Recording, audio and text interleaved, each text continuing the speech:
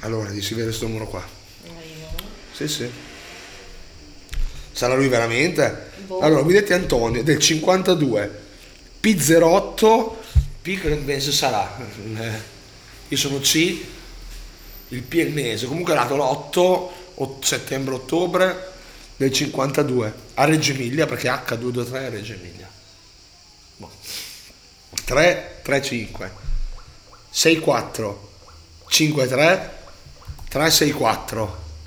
Mettimi la voce, subito. Arrivo.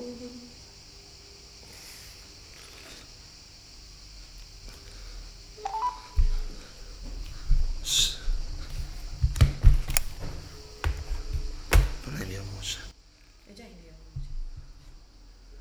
Pronto? Antonio? Sì, Ciao, sono Graziano da Reggio Emilia. Mi è venuto a sapere se stasera ti fai lo spettacolo a Montecchi. siamo alla parcoenza, alla festa del PD. Ah, ma che da pagare per entrare? No, no, assolutamente. Non credo, Ah, non lo so. beh, va No, bene. non credo. No, grazie, ho voluto farti un po' così perché sono un tuo grandissimo fan da Reggio Emilia. Ti ringrazio. Allora ci vediamo stasera a Montecchio, Antonio. Va bene, ok. Ciao, Ciao, grazie. ciao.